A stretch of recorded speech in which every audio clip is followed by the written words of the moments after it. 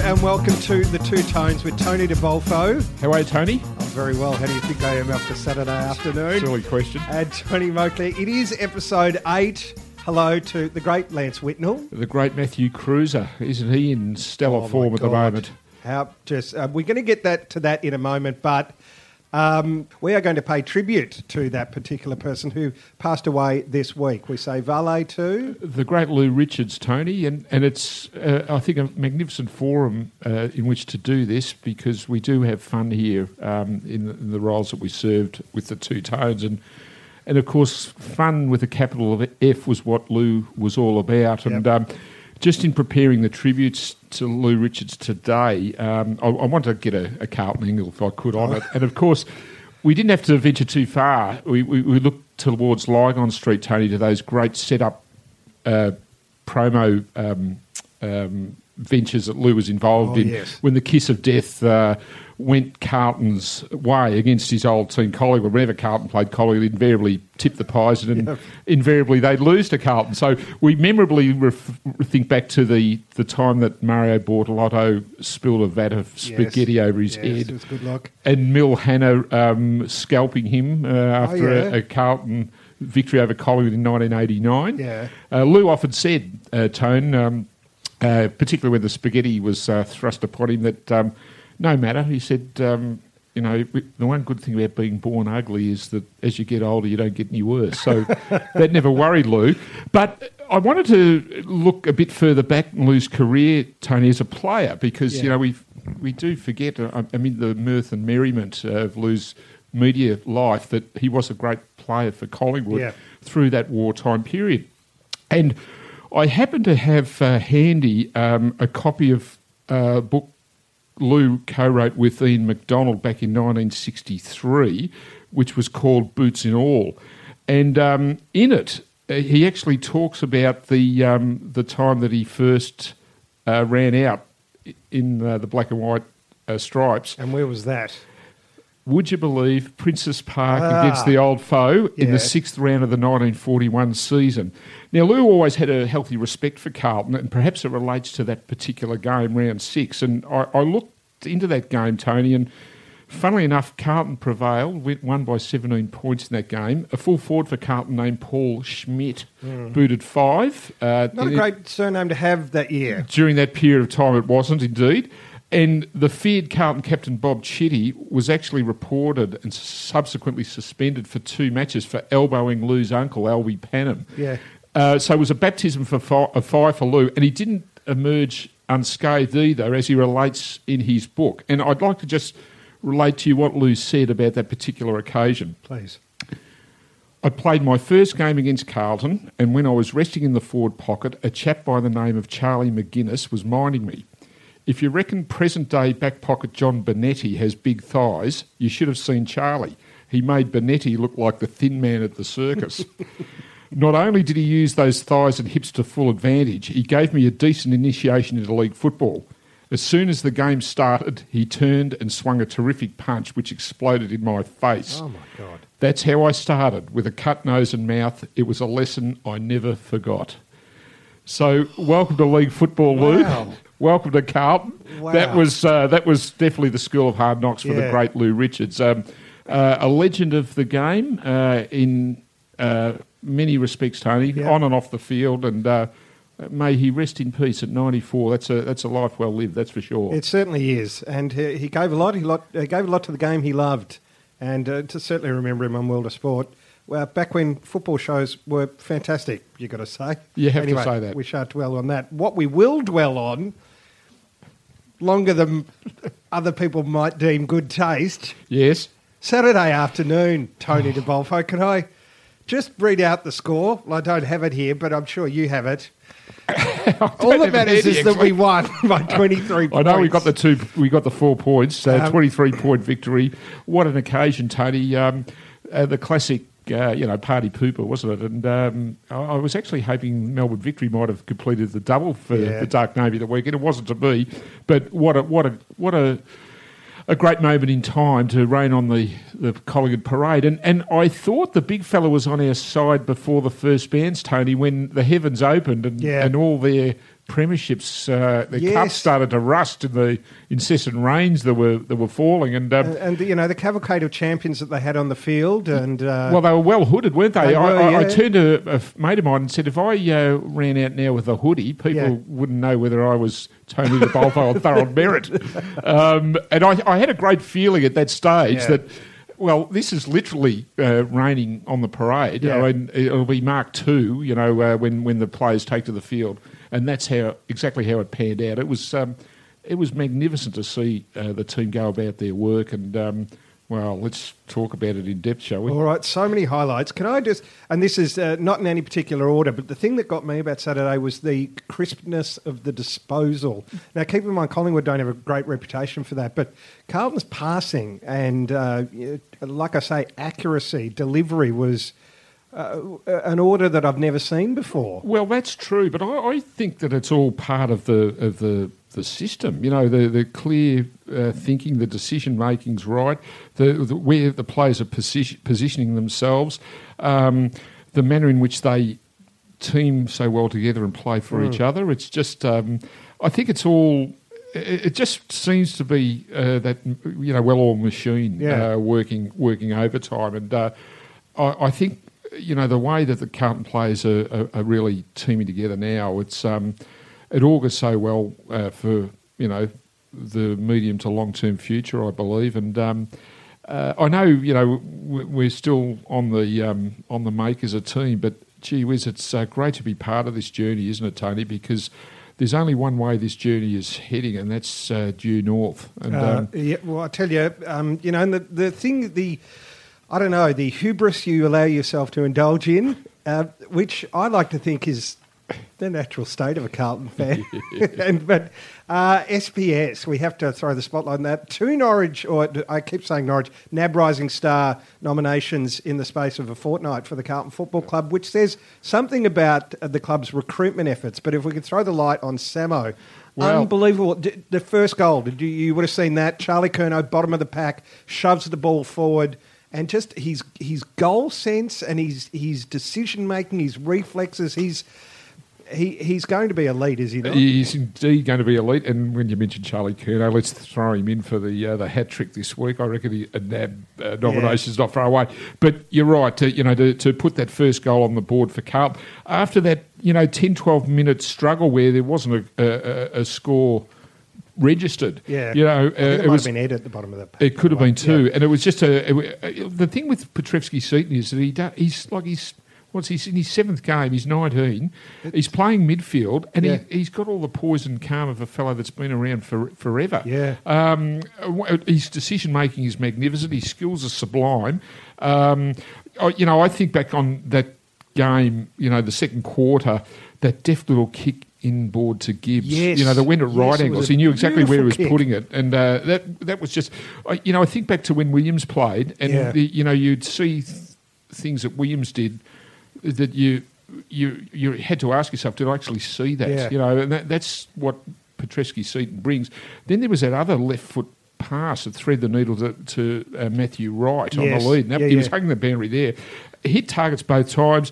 He doesn't panic. He's just a beautiful player to watch. Like a lot of the Indigenous players, he seems to float across the ground. And Carlton has an absolute beauty there. And the number 5, Tony, I have to say, sits pretty comfortably on SPS's back at the minute. Doesn't it? It's not a jumper number awarded lightly. No. And you would like to think that there was, some foretaste of the young man's talent. That's right. And if you may have seen him interviewed afterwards by David King. I mean, he was just so poised and so, relaxed and purposeful. Yeah.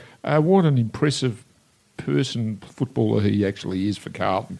Now, a couple of other things. I mean, where do you start? Murph's game was sensational. Well, yes. It is hard to know where to start because there's so much upside in so many areas. But I think when you mention Murphy, much has been made of, the Petrevsky-Setons and Charlie Curnows and Marchbanks of this world. Yeah. you have to remember also that we're seeing such a magnificent contribution from the old firm. Yes. And you know, you look at Murphy, Simo and Doc. you know, Cruiser, Bryce Gibbs. Yes. Bryce Gibbs was in Maynard's face, you know, and get his hands dirty. Which it's great to see Bryce doing that. We know what he's capable of just in terms of his football abilities, but to get down and dirty, you know, and aggressive and nasty. I think that brings another dimension to his game. It's fantastic to see. Murphy, surprisingly, was given enormous latitude by Levi Greenwood, who had done the number on Selwood the week before. Yeah. He must have thought it was Christmas. You know, Murphy was just prancing around and really set Carlton up early, I think, when the game, I guess, was in abeyance. But, yes, we're seeing improvement across all facets of the playing group, all ages, all levels. Just a couple of little things. Plowman, I think, is magnificent. He did a couple of things, you know, that he's just the guy you want down back, who's in, I think, one of the best back lines in the league, you've got to say. But a couple of those one-on-one contests where he judged the ball, the play so magnificently. I think there was that spoil in the run back to the square late. Yes, do you remember that one? Yeah. It was magnificent. And then we saw, but I think what else we saw, we see Marchbank, you know, back himself. He's so good in the air. Intercept marks. And Silvani's got an absolute beauty there, you know, rebounding key position player. It's just, he reminds me so much of Rance, you know, the way that he plays. But I think also we have to note again the experience. Matthew Lloyd, if memory serves, alluded to this yesterday in a rare moment of respect. His tune on Carlton. Actually talked about the importance of at either end of both Casbolt and Rowe as the season heads. Casbolt to take a little bit of the heat off Curnow and all those young kids that are trying to, you know, forge their careers forward. Rowe to take the heat off the likes of Marchbank, you know, maybe Plowman. Just having the big bodies there. Conversely, if you look at Collingwood, poor old Darcy Moore was, you know, thrown to the wolves, and there's not that big body near him to perhaps take a little bit of the acid. So I think what we're seeing is a really well-balanced team. Some criticism was levelled at Carlton after the Port game that they went in with too much youth. You know, there were 7 teenagers in that game. It may have been so.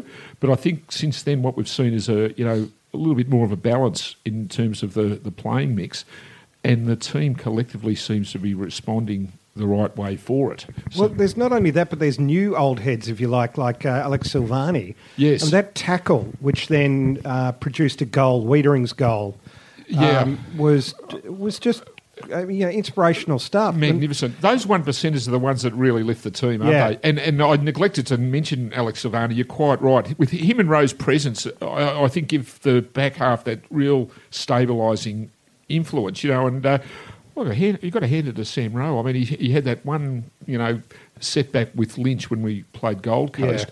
Yet he kept Darcy Moore to 1. Yeah. I mean, he's kept Joe Danaher in check.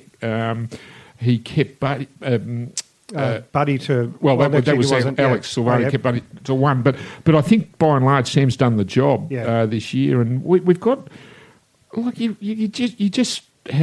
just back the back 6 in. Every time the ball goes down there, there's every chance they're going to take it away. You know, it is great to watch. We have to mention Daisy's goal, first set shot which he didn't get, and Collingwood fans were there to offer advice to Daisy on his kicking style. But that second goal, that goal he kicked, selling the dummy to the opponent, and then a check side goal. I've never seen him happier in a Carlton jumper, I've got to say. That was the cherry on top of the icing on top of the sagging Collingwood souffle, wasn't it? But it was great to see it live, Tone, and to get caught up in that moment and share that moment with Dale Thomas. But it was even better to get home and watch it on the replay and see 7 pan to camera 2 to pick up the Collingwood president's response. Yes. And the kids. Yes. The clan were all there. And I think that made it all the more worthwhile. There would have been a few sour faces and absolutely dour comments, I'm sure. Absolutely. Now, is there any other notable mentions? Well, there are many, of course, that we could make. Paddy Cripps, of course, another magnificent game. Yes, another great game, and like he's a player that's obviously had an injury interrupted pre-season, and in many respects, it's just trying to fight his way through and get back to the sort of form that we know, at his best, he's absolutely capable of. He's been extremely brave, I think, throughout this early part of the season, given the setbacks that he's had. What a great player he is, and again, we have to remind ourselves that he's only 50 games into his career. Yes, I know. So how high the moon, Tony? It's magnificent just to see the way he approaches it. A seasoned player, that really has it all before him, like so many of the Carlton players actually do now. And look, it's a work in progress. We're continuing to build this team. We still haven't seen Harry Mackay. There's a player that we all want to see. But Brendan Bolton, to his credit, is playing players on form.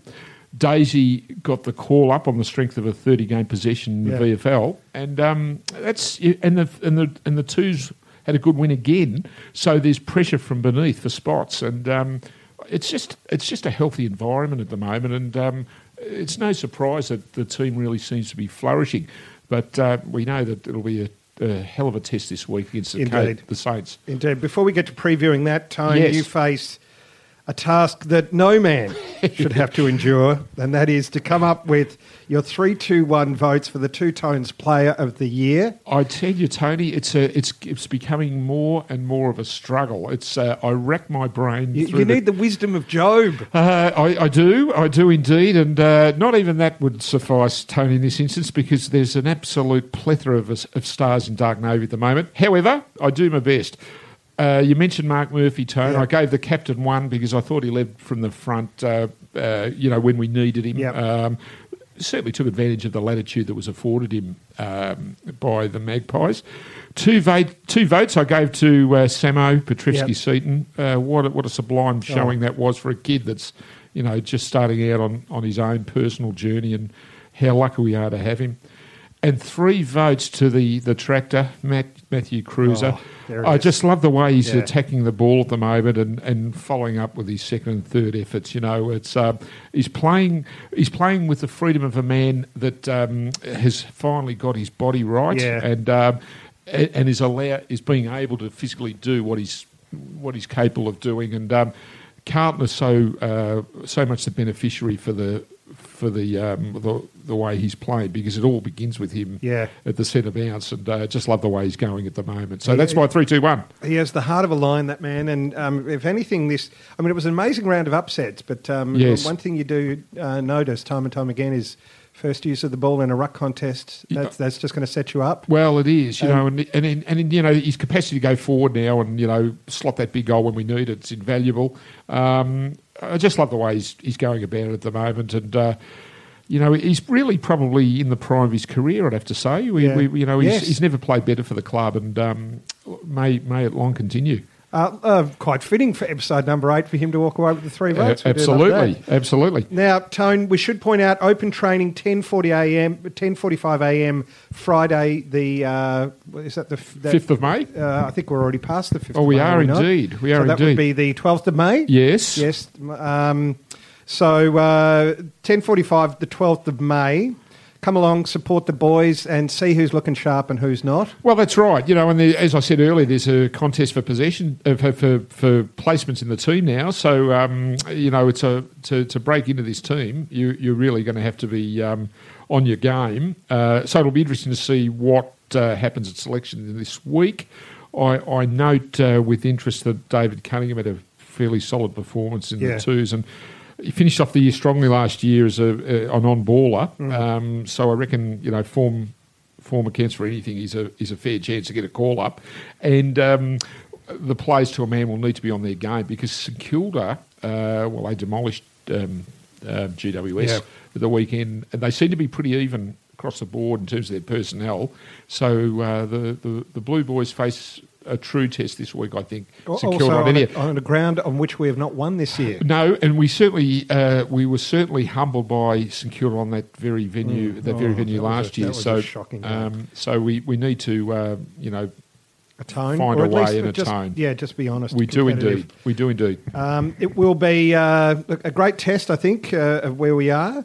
Nonetheless, the last 2 weeks have just been the thrill ride that we all signed up for. And we haven't really acknowledged Brendan Bolton here. That's a great point. But to think that we were slaughtered at Adelaide Oval. Points. Yeah. That was 3 weeks ago, and for the team to turn it around after that humiliation, I think says a lot about the players, but it says so much for Brendan Bolton's capacity to get the boys up and about, and I do believe we're in good hands. It's just great to see a well-drilled team going about their work the way they are under Brendan Bolton's watch, and to him and all the coaches, I dips my lid. It's great to see. Well said, especially Sav Rocker, who's doing great work for Levi, which you asked Levi about in the post-match interview. I did. He didn't...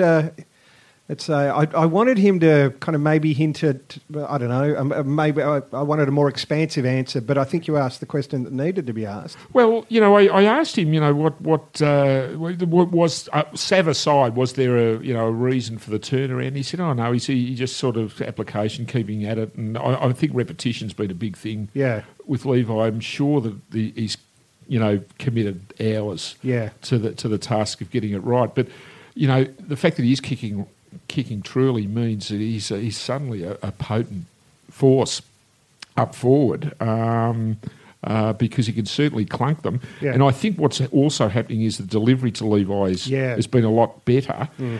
Because if he gets a crack at it and he's running at it, no one's going to stop him taking those high marks. And on a day where weather didn't really suit, he still contributed significantly to the result. And again, it's one of the success stories of 2017, of which there are many at Carlton, Tony. Well, and we certainly hope next week's game is one of those. Plenty for St Kilda to consider. Plenty of matchups that they have to sweat on. I like to think that is St Kilda v Carlton, Saturday, 13th of May. Etihad, 2:10 p.m. It will be. As we say, a great indicator of how the Blues are travelling, but you wouldn't swap the last 2 weeks for quids, would you? You wouldn't indeed. It's been great. You wouldn't indeed, Tony. And could I just say before we sign off too that in respect of Lou, there is a story acknowledging Lou's and the Carlton connection on the website. Yes. But I've also revisited this week 40 years since ABBA rolled into town. And Keith McKenzie, God bless him, got 2 Guernseys down at Tullamarine Airport for the girls to wear. They also wore one in the ABBA movie. Yes. And in the film called Chiquita. There you go. We go out to Chiquita today, Tony, just to celebrate. But, I think... but there'll be a story on the website in the next day or so about that moment in time. She was my first crush, the blonde one. Anna, was she? She was. I had you down for a freedom ad myself, but there you go. Well, look, we'll agree to disagree on that. This has been the Two Tones, episode 8. Thank you for joining us, Tony de Bolfo. Thanks, Tone. Great to be here. Tony Moclair signing off. Catch you next week. Go Blues.